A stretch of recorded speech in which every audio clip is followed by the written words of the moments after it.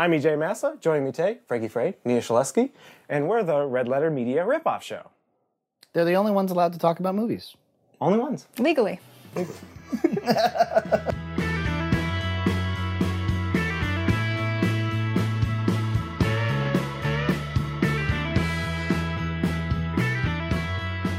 right, so Star Wars. We saw the movie. I saw the Star Wars. This is 3 or 4 weeks after it's aired, after everyone has already talked about it. Right. Which Star Wars is this? The Rogue Squadron. The one about the young lady coming into her own, having suffered a tragic background. Yes. No, that was last year. Except they did it blander this year. Yeah. Like, I think they're equally bland, it's just this one didn't smile as much. The last one smiled. We're on the Millennium Falcon. That over there's Han Solo. I'm told that's why she's charismatic. Oh, because she was all starry-eyed and like naive? I went into the thrift and I found the thing. I don't know what the fuck she says. And on that topic, I ain't too thrilled about Finn. I liked this movie a lot more last year. This guy right here, this Kylo, one of my favorite Star Wars things to ever. I think Kylo Ren, not just the toy, I'm talking about the character. Yeah, I think he's fantastic. I like Adam Driver. I liked his presence. Yeah, they talked about, people often crap on Marvel for not having good villains. So far, I'm kind of seeing like maybe a little bit of weakness in the protagonists in these new Star Wars movies and really strong villains. Yeah, I think 2 for 2, we have really strong villains. I like Director Krennic. James Earl Jones said director instead of director. And I think it did kind of pull away from Krennic that you had Grand Moff Tarkin and Darth Vader in it. Also, what I liked about Krennic was that he felt like he had real motivations. Yeah, really clear. I got a pretty good sense of his past, what it is he's looking for. He knows this family pretty well. Yeah. It's complicated. It's a world only recently post-Empire. Yeah. And he's trying to move up in the world. He's trying to move up in the world. And he has some really well-defined motivations. It's kind of implied he comes maybe from a poor background or something, and he's got a chip on his shoulder. He's trying to rise up in the ranks, and the Empire is his vehicle to do so. He's not necessarily pure evil or anything. And that's the thing I like, is that he's not just like, I'm a wizard and I chose black magic. Yeah. It's more relatable to me, is like, I'm just trying to like do my thing. And he's in charge of the biggest weapon they have. Essentially, he might as well be in charge of their whole army. This is the weapon that he couldn't have known at the time, but will come to be the centerpiece of all Star Wars films to follow. Yeah. Yes. Yeah. And he's protecting his legacy. Where I work and where I've worked in my life, like I see leaders who are looking to have legacy projects. Yes. Like that's a big part of, I work for a college president, and he's got things he wants to do with the face of that college that will be his legacy. Yeah. That's what this dude is. He wants something that he can slap his name on a little bit. Yeah, Obama protecting his legacy. Exactly. The movie in concept has fundamental problems that I think in general good filmmaking transcends. For one being like, finding the plans to something that somebody later will destroy is a little bit of an underwhelming plot, especially since it's a little bit Titanic-esque in as much as we know where it's going. But I think that inevitability can be an interesting plot point sometimes. Yeah, it's like the thing where they did a study where they put spoilers to books within the first paragraph, and they did like control without that. And the people who had the spoilers enjoyed the book more because they were worried less about This is how I operate. I actually don't like avoiding spoilers. I like hearing what's going to happen, and then seeing it play out is still fine for me. We watched the pilot episode of a TV series, and she goes to Wikipedia, and she learns the whole season, and then she likes And then I enjoy it more while I watch it. I can't do that. I do kind of play into like the internet hysteria. Internet hysteria that you avoid spoilers. I kind of play into that a little bit. Also, spoiler. Did you put a spoiler warning in here? We're gonna do a spoiler warning because I never even know when I'm giving spoilers. It's just that I have in my life experienced a surprise twist in a story, and it's been enjoyable. And it's such a great high that you don't really want that ruined. I don't think I avoid them to the death, especially for something like Star Wars. I was watching a review of Fuller House, and somebody was like, "So spoilers ahead." Like, what are you gonna tell me? I think the movie has a lot going for it. If you're a Star Wars fan, it's a feast for the eyes.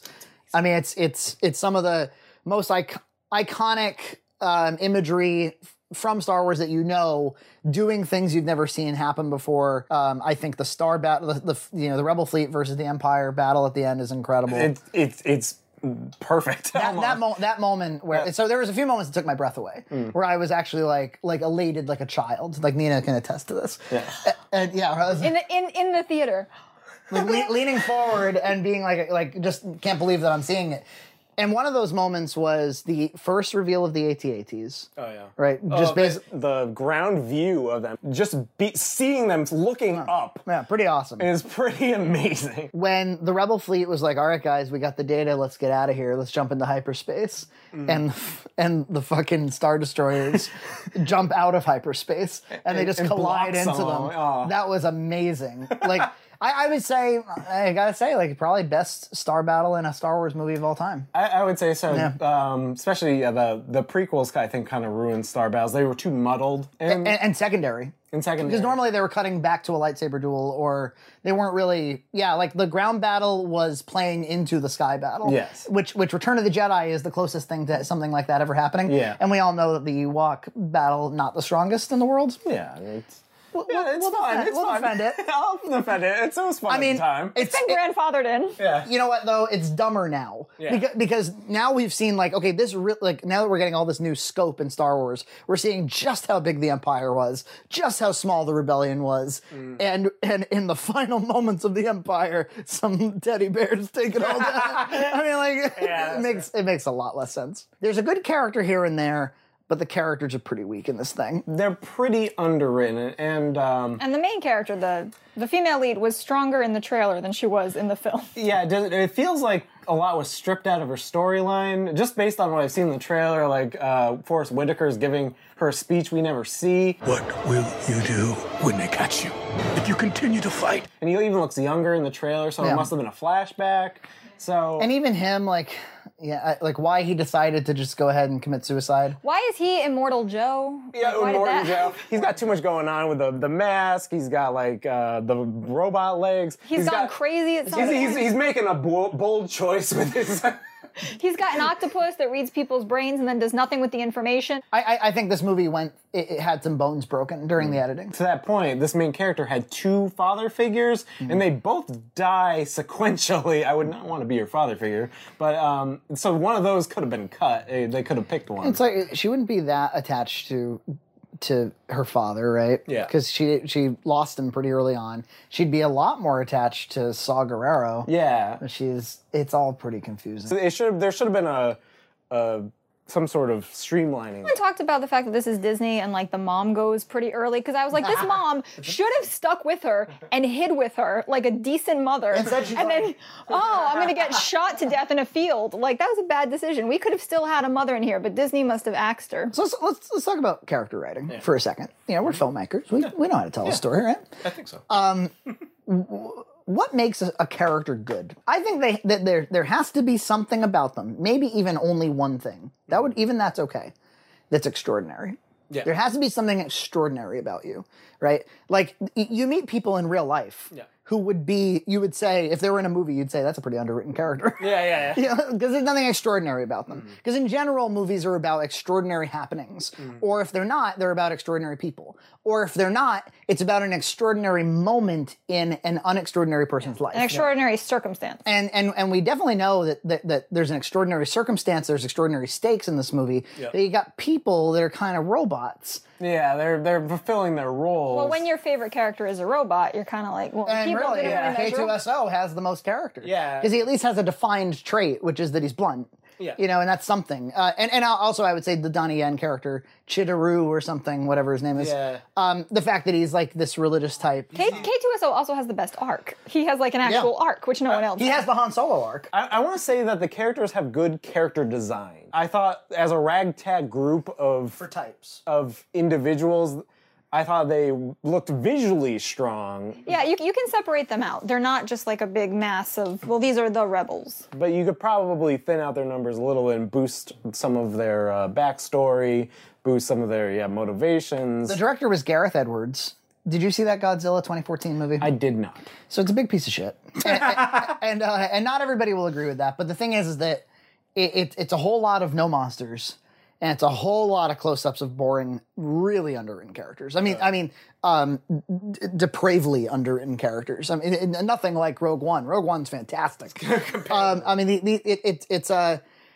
It's Quicksilver and the Scarlet Witch. Actually, it's those two. It's the Kick-Ass Kid and third interesting Olsen, and neither of them are interesting at all in that movie, and he kind of is looking away from the action most of the time. But guess what? He has an amazing third act. He's really good. So there's something about this dude in his third. He kind of just wastes time for a little while. And although I saw the movie twice, and I had some of these problems, but nothing that made me feel like really sour on the movie. No. And then I watched it again. I felt a little better about it because I knew people a little bit better. I was forgiving some of the character problems a little bit more. I loved visiting all these different planets. I heard some criticism where people were like, it's too many planets. I'm like, no, this is great. It was kind of funny that when it starts, you can feel something is different because, of course, it doesn't have the title crawl. And it also has location titles. And I don't think they did that in other Star Wars. Maybe not to that extent. Not just that, but say goodbye to things like the transition wipes. Yeah. And pretty much everything that is a filmic Star Wars signature was rewritten. And I thought it was really great. And I think they used the lensing from Hateful Eight. They used the same lensing. Oh, very cool. So it was just a new way to look at Star Wars. And there was handheld shots. They were trying to get that, wartime feeling sometimes. The whole first act felt to me more like one of those really serious Star Wars video games from the 90s. Like where they kind of invent some new aliens or they borrow aliens. You just had to watch a lot of cutscenes. Yeah, it kind of reminded. I mean, obviously much better. I'm not trying to bring it down, but what I mean is that those video games I think were the first in Star Wars to move away from the Lucas signatures. And then that's actually something I would like to talk about. It's trying to do wartime drama. It's trying to.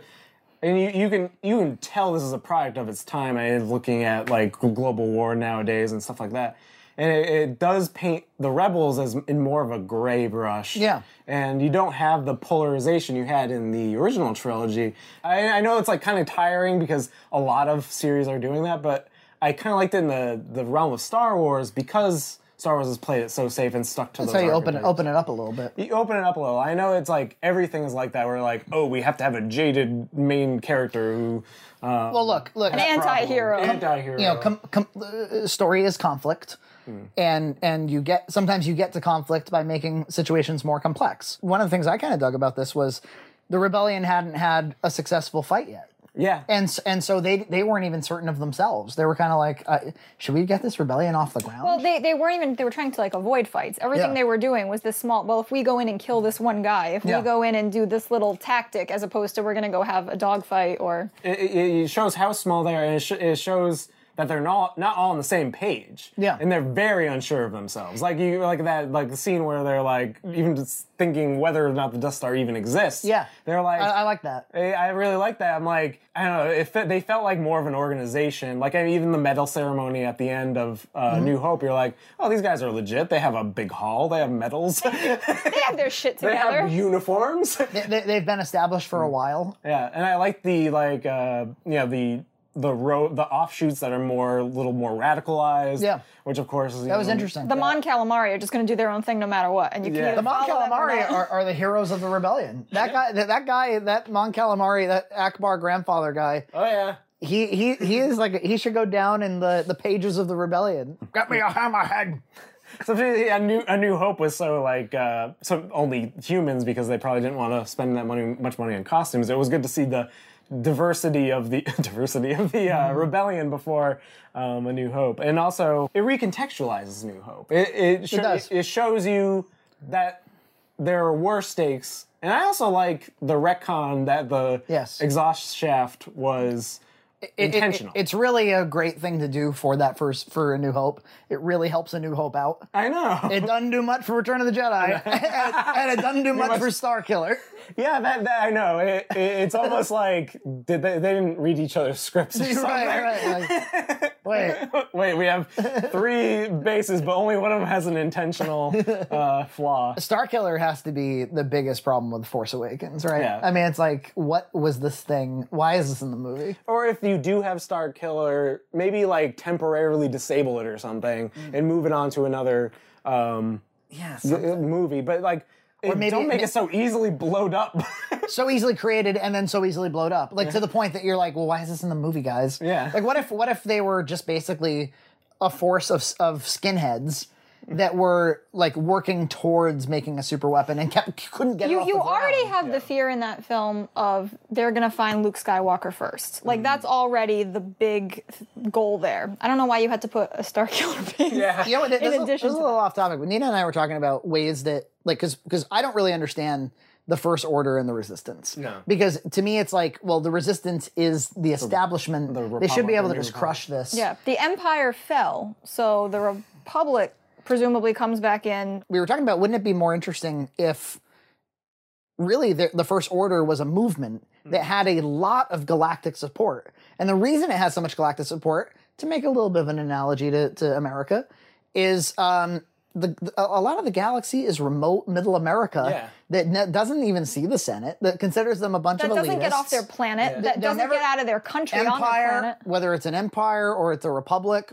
my life doesn't change. I like it, but you know what? Come on, Shmi Skywalker didn't care what was going on up there. When the empire was here, we had some imperial outposts and some trading outposts that got us jobs. And life was a little bit better. Life was a little bit better, and you know what? It was a police state, yes, but it kept money on this planet. Our sons could go be stormtroopers if we couldn't feed them and educate them. So in other words, you end up with these uneducated sort of nationalists who end up supporting the First Order, and the Republic has to kind of deal with the politics of this skinhead group. See, I think the Wouldn't that have problem. been interesting? It would be interesting, but I think the problem with all of that is it's like That's a little tough. it's a little tough. In Star Wars, especially the main series, is more of a space opera, and so they don't go into those details. And J.J. Abrams was probably like, He just hit the bit. We can't even get away from Starkiller Base. So let's get the big Starkiller base. So all you did was you just said Empire and Rebellion again. Yeah, that's And you're like, exactly. come what on, it is. dude. Like, but to me, like then you just made Return of the Jedi mean nothing. And that's why Rogue One to me is more interesting because I agree. Because especially like when they were going through that city and like the tensions between the Rebel Alliance and the Empire were just so palpable, and it reminds you of like tensions of like Ukraine, Russia, or something. yeah, to see an occupied city and what that looks like. An occupied city and see the tensions boiling up. It's very relatable. And the stakes felt real for a little city. Like in this moment, you're kind of forgetting everything else that's happening in the galaxy, and the stakes are really real in this small area. And it didn't have to be 5 planets got blown up. I thought Rogue One, more than any other Star Wars movie, it did ask quite a bit from its audience. Yeah. It did say, like, okay, we'll try to imagine that the good guy is not so great, and try to imagine that, and we're going to go to a lot of planets, right? And there's not one good guy, it was smart. And I know they do that. They have that moment where what's the Cassian. Yeah, sneaky Mexican. They kind of set him up almost like a fuck you to Han shoots first, because he just, not only does he shoot first, he then shoots a cripple. Yeah. As interesting as that scene was, the only problem with it was he never did anything like it again. So unmotivated. And so instead of I think you're supposed to believe it was an order, and he's going to follow orders no matter what. So he's going to kill except he didn't. And there main was, character's father. He killed that guy. there was that little moment where he's talking to Jin. Is her name? Yes. Jin, and You should know. Whiskey, gin. Jin, I don't know, Qui-Gon Jinn. Yeah.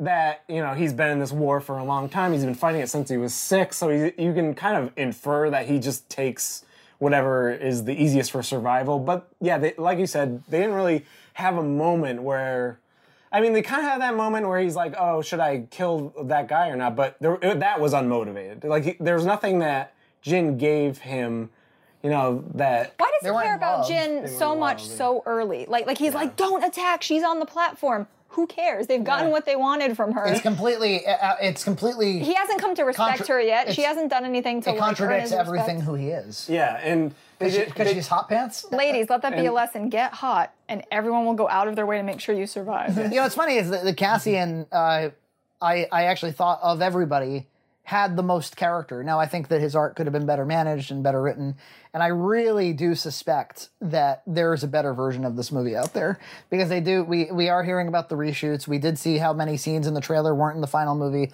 I think there's a very different version of this movie. Now, we talked about this with Suicide Squad. Yeah. Is this just our life now, that we hear all these production rumors and then It's we really have frustrating. we have to imagine better movies every time we watch something? You were excited. So just like him being excited in the theater when certain things popped up, he was like, "Oh, you can just walk up to a TIE fighter with a gun." in the trailer. This was an exciting notion to him that she was going to walk up to someone in a TIE fighter. I thought it was the coolest fucking imagery. Yeah, and then it in was the trailer when she film. just marches up to a TIE fighter. So whatever that standoff wasn't in the I was film. being funny and going like, it never occurred to me. You just walk up to a TIE fighter, and I was like, whatever that moment is going to be kind of like heart racing. But speaking of interesting things that you can see in the universe that you just haven't seen before in a different way, like ramming the ships together and like certain things that was fucking awesome. That of course can happen, but you've never seen. Yeah, you've never seen like someone outside a TIE fighter take on.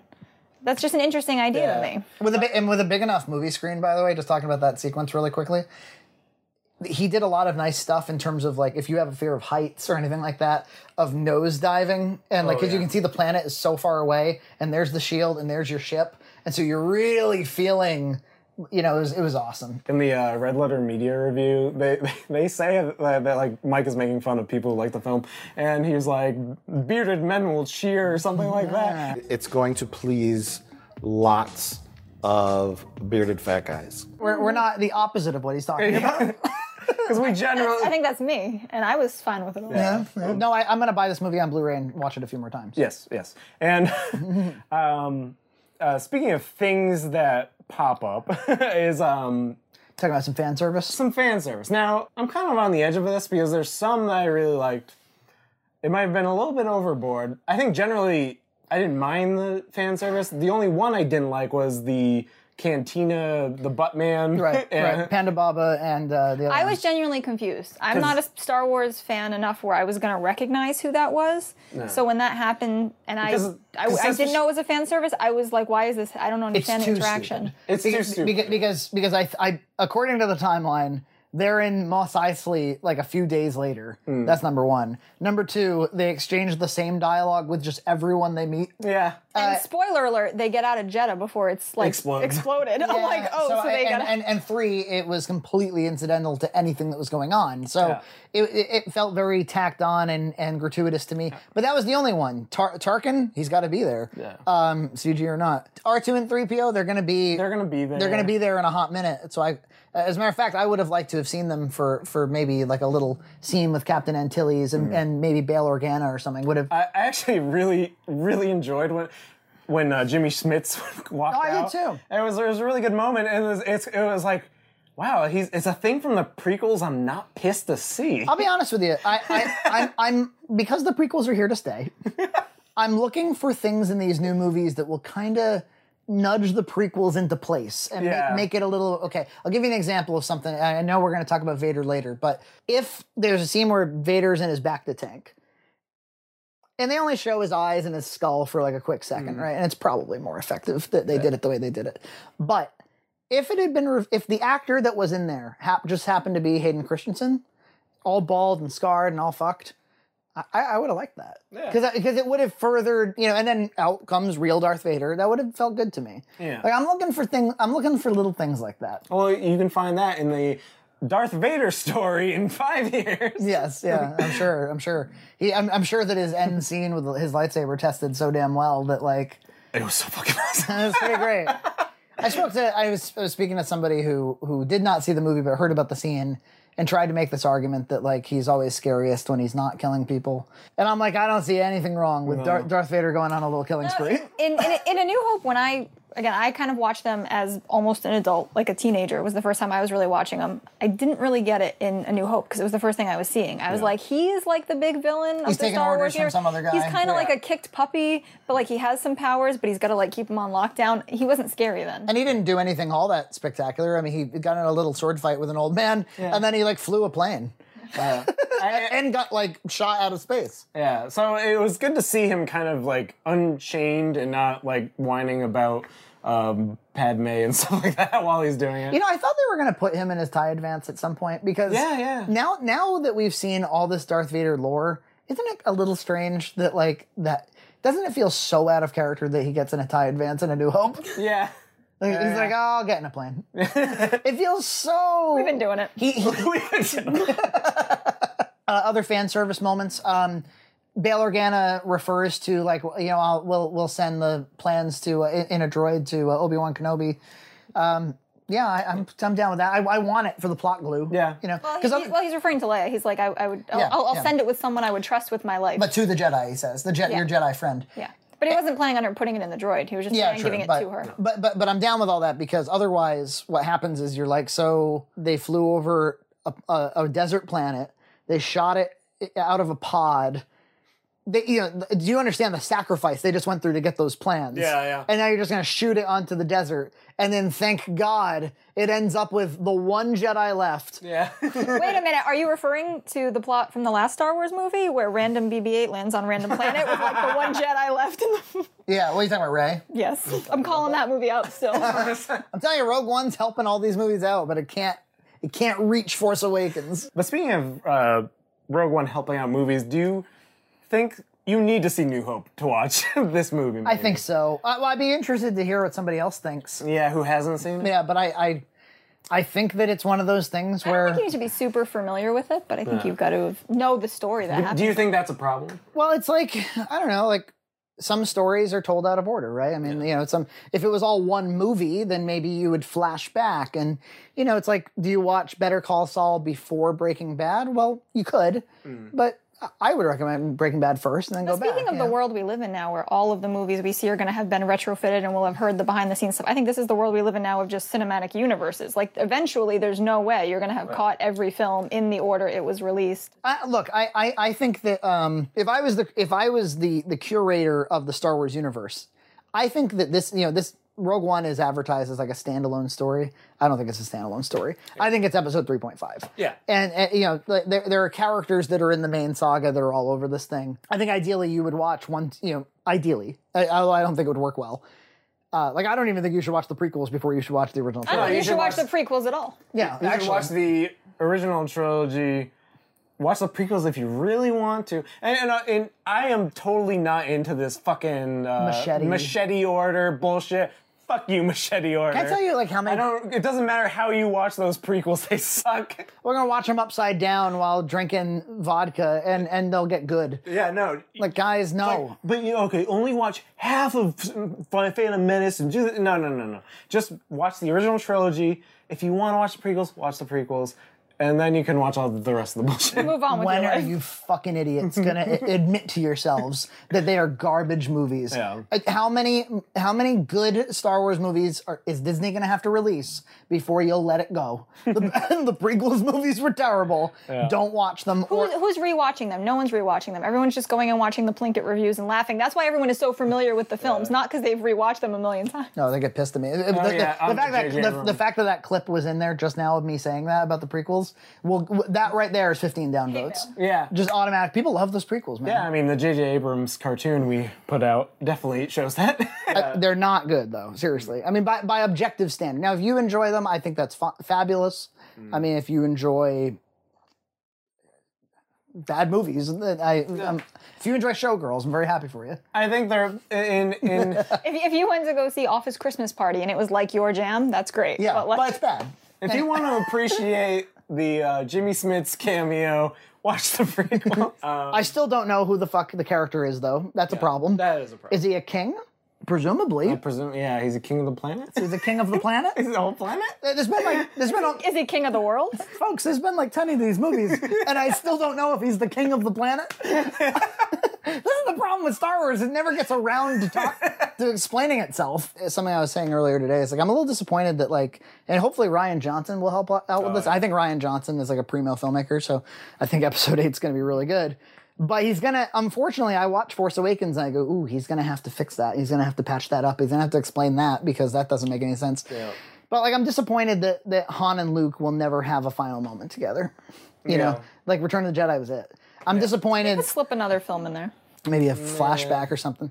I'm disappointed that we'll never know if we'll never see the moment where Leia found out that Vader was her father. Yeah. Right? That doesn't happen in Return of the Jedi. No. And I remember in the books, the Expanded Universe books when I was a kid, reading those and her finding that out and being a lot more unresolved about it because she never got to actually interact with him any other way besides him torturing her. Yeah. But Luke has all Maybe this closure we'll get on a creepy CG scene where she figures it out. Yeah. Let's talk about the creepy CG. All right. Creepy CG. So, Grand Moff Tarkin, I thought, I love the moment when turns. Krennic walks in and you see the reflection. You're like, holy shit, it's Peter Cushing. And I thought they were going to just stay in the reflection. Me too. And then when he turned around and you did see the uncanny valley, it was a little bit, and especially they kept coming back to him, and you kept. They were very confident that it was working. Yeah. And It's great technology, and it looks almost there. 60% of the time it looks uncanny. Yeah. And then the other 40% of the time you're like, oh, you know what I noticed is like the lips don't impact the way that real human lips do. Yeah, and when movement kind of stops weird, it's like an easy ease in tween you do on letters and text. It looks almost right, but it's not quite there. So you have to like animate that. Why not just leave him in a wide shot? Yeah, that's what I was thinking. Either leave him sort of in shadow, wide shot. Did it seem like the lens that was on his animation wasn't quite matching the photography? Well, I think comes from actually using those vintage lenses. Is that they have a lot of characteristics that you might not be able to easily like reproduce with just like having digital camera in a 3D animation device. And so I heard that it was like his name escapes me now, but the guy who played him on set is like a famous UK actor who's like a big Peter Cushing fan. And it was like a very thankless job to basically just be the Peter Cushing double. Well, and they couldn't announce it. They couldn't be like, "We're gonna have Grand Moff Tarkin in this," because you wanted it to be this big moment. Yeah, and it was a great moment, but it kind of overstayed its welcome because you kept returning to him. I'm glad to see him. I mean, Tarkin has always been a really interesting Star Wars character. He's not mentioned ever again after A New Hope. He's not mentioned at all in the prequels, except for that one weird moment where he's walking around on the deck and you're like, oh, him. I don't remember hearing much about him in the books. And he's such a very strong visual presence in New Hope. He's Peter fucking Cushing, like one of horror cinema's greatest actors. Which we actually, this past Halloween, we dove into the Hammer horror movies, which he's of course Van Helsing, and he's Dr. Frankenstein and all this stuff, and he is amazing in those movies. I mean, the thing is, the movies, I don't want to get killed for saying this, the movies aren't the best movies in the world, but he's like the best actor in the world when he's in them. Yeah. And he's very physical, and he's funny, and he's charming, and he's interesting, and super evil. So when you cast him as your admiral, you ain't just casting any admiral, you're casting Peter Cushing. And so I think he has that impact on A New Hope. I think his total cumulative time in A New Hope is something like 12 minutes. Well, yeah, I mean, he must have made a huge impact because to me, he struck me as a small, again, not being a huge Star Wars, small character. So when he shows back up, I'm like, oh yeah, but it wasn't like, wow. Well, it's not incidental that Vader takes orders from him like 3 times. Yeah. And, I should have expected to find you holding Vader's leash. Or well, again, this is why when I saw the first movie, I was like, "Oh, Vader's not like a big baddie. He's a thug." Well, but when you see Empire and Jedi, and you find out that he's basically running the galaxy, but with one master, you're like, why was he taking orders from Tarkin? And you're like, well, it was either because he was respecting chain of command, or because he actually respects that man. Yeah. And that makes you want to learn more about that character. Yeah. We're like, who is this guy? And I'm not sure if I learned that in this movie. Yeah, so sadly. I'm wondering why they leaned on him so heavily. They did imply that he has kind of a direct line to the Emperor, though. They were using him to give Krennic more motivation. Yeah, which was effective for Krennic. Like essentially, I kind of dug the way he was like, Vader will take care of the fleet, and I'll take care of I'm the admiral of this weapon, and Vader, essentially he and Vader are the Emperor's right hands. Yeah. They have different priorities and they respect one another. I would have liked to see more story about that. I wonder also for the technology on Grand Moff Tarkin is, a lot of this, they use that for Marvel movies, the same technology for the Robert Downey Jr., Robert Downey Jr., Mike Douglas. Right. And I wonder if it looks better on them because they actually have the actors there to be a reference. They look really good in those movies. In a way, I'm kind of glad they are trying it, but it's not there yet. And it will be weird in the future when you're probably going to have digital Luke. You're probably going to have... Well, so Carrie Fisher is dead now. Yeah. And they I hear they finished episode 8, but episode 9 is the real concern.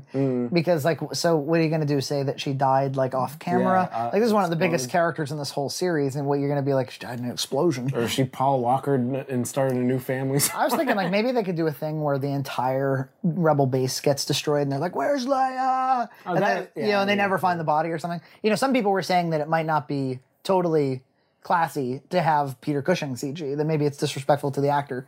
I'm sure the Peter Cushing estate. They're okay with it. I'm sure they're okay with it. I mean, the guy died 26 years ago. I think he died in 1990. And You think they started the stopwatch? I think it's. When is it okay for us to put Princess Leia back in? They're like, well, 25 years is the current record. But yeah, I mean, when she just died, and you're like CGing her up just to kill her and stuff. Yeah. Like so not only do they have to make her absence make sense in their story, they also have to do it in a tasteful way. Yeah. So they've I can tell. I mean, she at the date of filming this, she died like 5 days ago. Yeah. They are scrambling right now, trying to figure out what the hell to do about this. Sure, board meeting after board meeting. It's probably not pretty. They're like, all right, who else do we have to clear out just in case? We got Harrison out of this. We got to get Mark out of this soon. Yeah, We don't know how Mark's... What I was wondering, this is jumping topics here, but isn't the prequels, the bug people designed the Death Star? Yeah. How come Hannibal Lecter designed it this time? Yeah. What happened there? Or maybe they thought of the concept and then Hannibal Lecter finished it off. I mean, I'd rather just try to forget about the prequels if I can, as much as possible. Yeah. Until Jimmy Smith shows up. Well, there's CG Carrie Fisher. I thought that she looked like perfect and then terrible and then perfect and then terrible. It's like, in those like 10 seconds, you're like... Well, I think Carrie Fisher just has a very distinct face, which I think is even like... She kind of looks different. Like, that's what made her very striking, is that she has that kind of face. Yeah. I think it's... When you're trying to make a 3D model out of a reference image, I just think she's just hard to model. Yeah. And she looked puffy. Sometimes she's very feminine. Sometimes she's very strong. Harsh. Sometimes she looks like older, younger. Yeah, it's just... I heard that when she said hope, that really was that was real. That was her actual voice. Really? Yeah, they found it in some archival okay. audio or something. It was pretty weird to, a day or two after she died, we saw the movie again. It was pretty weird to see her up on screen with her just having died. And it's just very strange timing. Can you imagine, like, if you died and, like, in theaters when you died, there was, like, a weird young EJ in the movie? And then your mom dies a few days later. That's a day late. I mean, I could make Mind-blowing. That was mind-blowing. She died of a broken heart. Yeah. Yeah, died of a broken heart. She lost the will to live. Yes. No. This is the second character that we've seen. So first Maz Kanata, right? Maz whatever in Force Awakens, and now Donnie Yen. Maz Kanata, and now Donnie Yen, who are like Force users that aren't Jedi Knights. Yeah, I actually liked that a lot. Yeah. I liked, especially when they're in the city and he's like kind of saying religious nonsense. It reminded me of those scenes in Game of Thrones that are nice world building scenes where you have like some guy just yelling about a religion and it doesn't really matter what they're saying. So I think even out of context, if you didn't know anything about the Force and you saw that scene, it would be a good world building thing of this monk who is. I thought I liked aspects of his character even if he wasn't very fleshed out. I liked them killing all the main characters. I thought that was a good. I agree. I thought it was really, again, it was very Star Warsy to just murder everybody. So I remember when I was kind of psyched for this movie, one of the reasons was because I had a sense that ain't nobody making it out of this alive. Yeah. And I was kind of like, I thought like this is gonna be like this foreboding story about like here are the silent unnamed heroes of the rebellion. That no one sings songs about and nobody knows anything about, but they died for this rebellion. And without them, nothing happens. But then, like, the medal scene at the end of A New Hope is kind of like, you guys never gave a shit about these people. You never did anything for them. You gave, like, I mean, I know you didn't give Chewie a medal, and that was kind of shitty, but you gave other people random medals. That's realistic, people who get shit done are never remembered, and the people who just pull the switch. Makes you wonder why you do any of it. Of things we never pay off, like the octopus guy. We never pay off her stupid necklace. I'm thinking she's going to have to use it as a power source. It's going to get jammed into a lightsaber at some point, telling me that's what powers lightsabers. It's just nothing. Maybe it was cut out. I don't know. But I think like that foreboding tone I was talking about, it could have been sold even better if the whole movie had a little bit of that dourness to it. Some people were complaining about that this movie wasn't fun and adventure enough, and I'm like, you got another 8 movies that you can watch, dude. I mean, well, prequels aside, I suppose. If you're gonna crap one of these out a year, it's okay if some of them are a little different than the last. Yeah. even though we knew that they were going to get the plans, I did like, because you didn't know what the fate of every character was, and I liked not knowing what was going to happen to them. Well, fucking nobody makes it off that planet. Yeah. Like that planet is forgone by the Empire. Yeah. So I liked that. One thing when you watch the title crawl for A New Hope, it says, the rebellion just won its first battle against the Empire. That's one of the things it says. And they never talk about that in A New Hope, but it says that in the title crawl. And so to me, I think I would say, like if somebody said, what's Rogue One about? I don't know if I'd say it's about getting the Death Star plans. I would say it's about the rebellion's first successful battle against the Empire. But that's just the last third of it. The rest of it is all about the guy who designed the Death Star. Yeah, it's a strike against the Empire based on that. But it's, I think the more meaningful story in there is the formation and formalization of the rebellion. If you look at it more like American colonists versus, the British Empire, it's kind of like not until they have a successful strike are they really a movement. Well, I think I would have liked to have seen more of that. I mean, I do like what was threaded in, but it was usually told from, like, they're talking to Jyn, and this comes out, that they're not quite all on the same page. I would have liked to have seen more of the behind the scenes of what's going on with them. Yeah. And I think there was more of that in the original draft. I think there because I feel like I saw some of it in the trailer. Yeah, I know this was a strike against in some reviewers to just throw in a bunch of Star Warsy stuff, ATSDs and AT-ATs and all that stuff, but I actually really liked recontextualizing all of that stuff. Like, of course this would exist in the universe, and of course they would use it again. We also got we got Y-wings, we got B-wings, we got TIE Advances, we had TIE Bombers, I think at some point. TIE Bombers. I liked seeing them all being used, because it's just that is that moment in time. Yeah. Like, you had the Naboo fighters, you had in the prequels, you had you had the new designs for the X-wings in the Force Awakens, and the new design for the Stormtroopers. In this period of time, there's AT-ATs, there's AT-STs, there's all this, and it was interesting to see them doing different things, doing what they're designed to do. I think you only saw TIE Bombers like for a couple moments in the original trilogy. So I heard Max Landis say something I thought was kind of interesting about some of these reboots and remakes, and he said, it's like this was a critique of The Force Awakens. It was a critique of Jurassic World, which was all you get are X-wings and TIE fighters, no other ships, almost nothing else. All you get is Raptor and T-Rex. Mm-hmm. You don't get all those different dinosaurs and all that, that gradient. And what he's trying to say is that, like, these movies are just working off of the most recognizable and memorable thing, iconography from the originals. And I thought Rogue One wasn't really guilty of that, even though I feel like people are accusing it of that. It wasn't like the prequels, which I felt like saved nothing. It was all it did was lightsaber. It leans really heavily on, like, lightsabers feel like Star Wars, right? Yeah, and this actually used those machines to show a Star War, and it focused on that, and which they never did in the and it makes the battles that then happen later on higher stakes in the original trilogy, because like, this is all the equipment they have, so when they show up to fight in other battles, you're like, okay, we've seen these be destructive before. Can I give you a pitch for the Han Solo movie? Yes. I had Zach laughing with this earlier, so I'm gonna tell you this now. I don't know. The whole movie happens, and then like at the very end, they're in like a cantina, and you don't know which cantina, and then like you pass by one of the people from the cantina, and then like Chewie goes up to the bar for a drink, and then like a CG Alec Guinness turns to him and is like, "I need a ship." Doesn't that feel so much like something they would do? Because it's like exactly what they did. Every movie ends totally will do that at the end of every single. It's a cloaked somebody. There'll be a CG Qui-Gon Jinn going. Even though Liam Neeson's still alive. Yeah, right. Yeah, they don't care. It's got like missing frames from rendering. It's like their mouths will just flap open.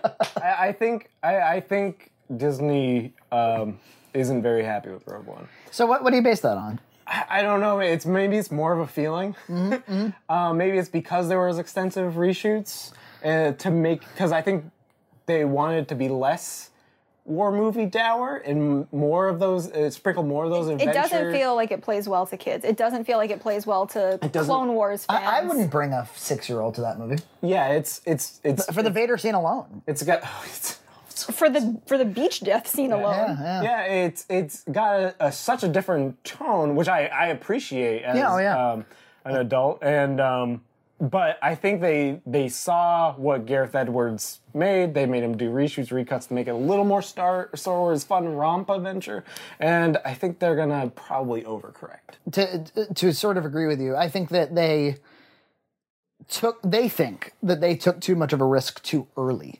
I think they want to get to this point where they pull away from that saga, because then they really can open things up. And I guess time will tell if Star Wars either only works if these core elements are present, or if it works when it's really off book and it's really trying new things. Time will tell. I mean, they don't get to test that out in Marvel. Marvel's not a sandbox. Yeah. Marvel is like, now this character, now this character, now this character, all of whom you know. Yeah. And if you don't know very well, we establish, and then we recontextualize with all the ones you do know. So Marvel always gets to take these really safe chess moves, but I think they want to get to the point with Star Wars where they're telling you stories about weirdos in the desert. That you've like never... a random bounty hunter that's not Boba Fett, or a story like 10 that. movies from now, there's nobody in the movie you've ever seen in a Star Wars film. If we could get away from the attractive 20-somethings, that would be cool. Yeah. If we want to talk about diversity, I can't keep watching 20-something women being... Well, I do have to agree with you that, like, for as much as I think it is great to have female protagonists like that, it's a little weird that, because it's clearly trying to, there's some agenda there, and that's okay.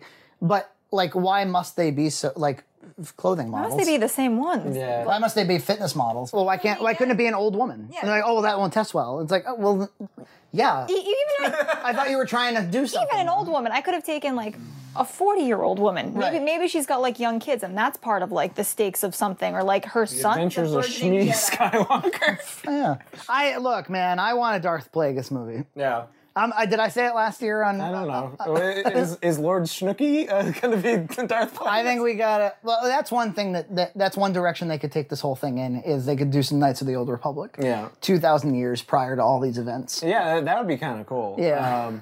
Oh my God, they're building a Death Star. No! And we've got to blow it up. I don't know. It is a hard question to say. It's like, do you think that you will be... With a new movie every year, there's going to be the exhaustion. I'm concerned. The fatigue. I mean, I'm not really feeling it yet, because I don't really... Like, I'm not basing my life on seeing these movies. Yeah, that's true. So I go to them and I see them and I'm like, wow, red leader, gold leader, that's so cool, and I leave. If I was the kind of Star Wars fanatic now that I was when I was 10, I think this would sort of ruin my experience, though. Yeah. Like, where I watched A New Hope, I couldn't even tell you how many times I watched A New Hope. Oh, yeah. Probably 200.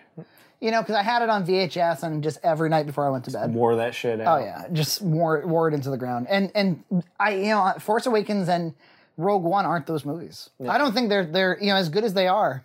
I don't think they're those movies for anybody. I think as Star Wars follow-ups, they're okay. Yeah. And I think Rogue One... They're padding.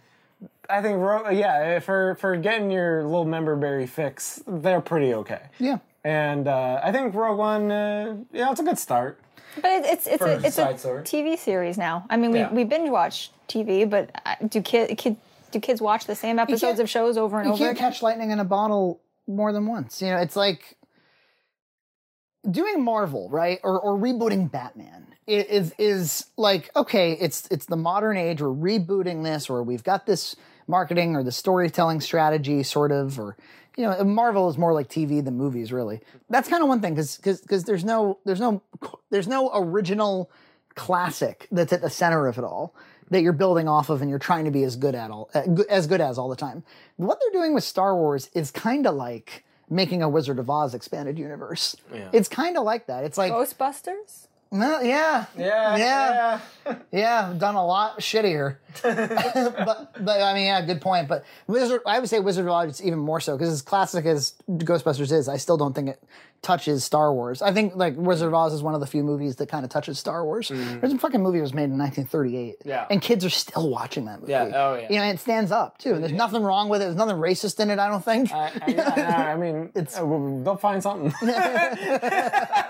But yeah, can you imagine if like Disney just bought Wizard of Oz and they're going to make a Wizard of Oz movie every year? It's going to be more and more of a spectacle. It'd be like, what the fuck are you doing? Yeah, it'll be the same as Star Wars. There'll be some that are good, some that are okay. Or it'd be like, they bought all things Tolkien, Yeah. and they're gonna make new Middle Earth movies every year forever. yeah. You know, like, it's you know, I love Middle Earth and I'd love to go back, but maybe I don't now that I saw The Hobbit.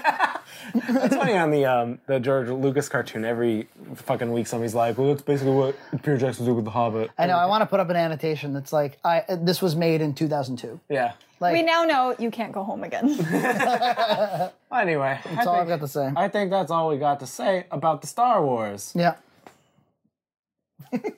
I don't know how to end this one. He's got a mug. It's pretty pretty. Isn't that cute? It's cute. Is Is that a new one or an old one? This is an old Stormtrooper. This is an original Stormtrooper. How do You we can know? tell, because they like the new ones have this like black kind of straight lines around them. Yeah.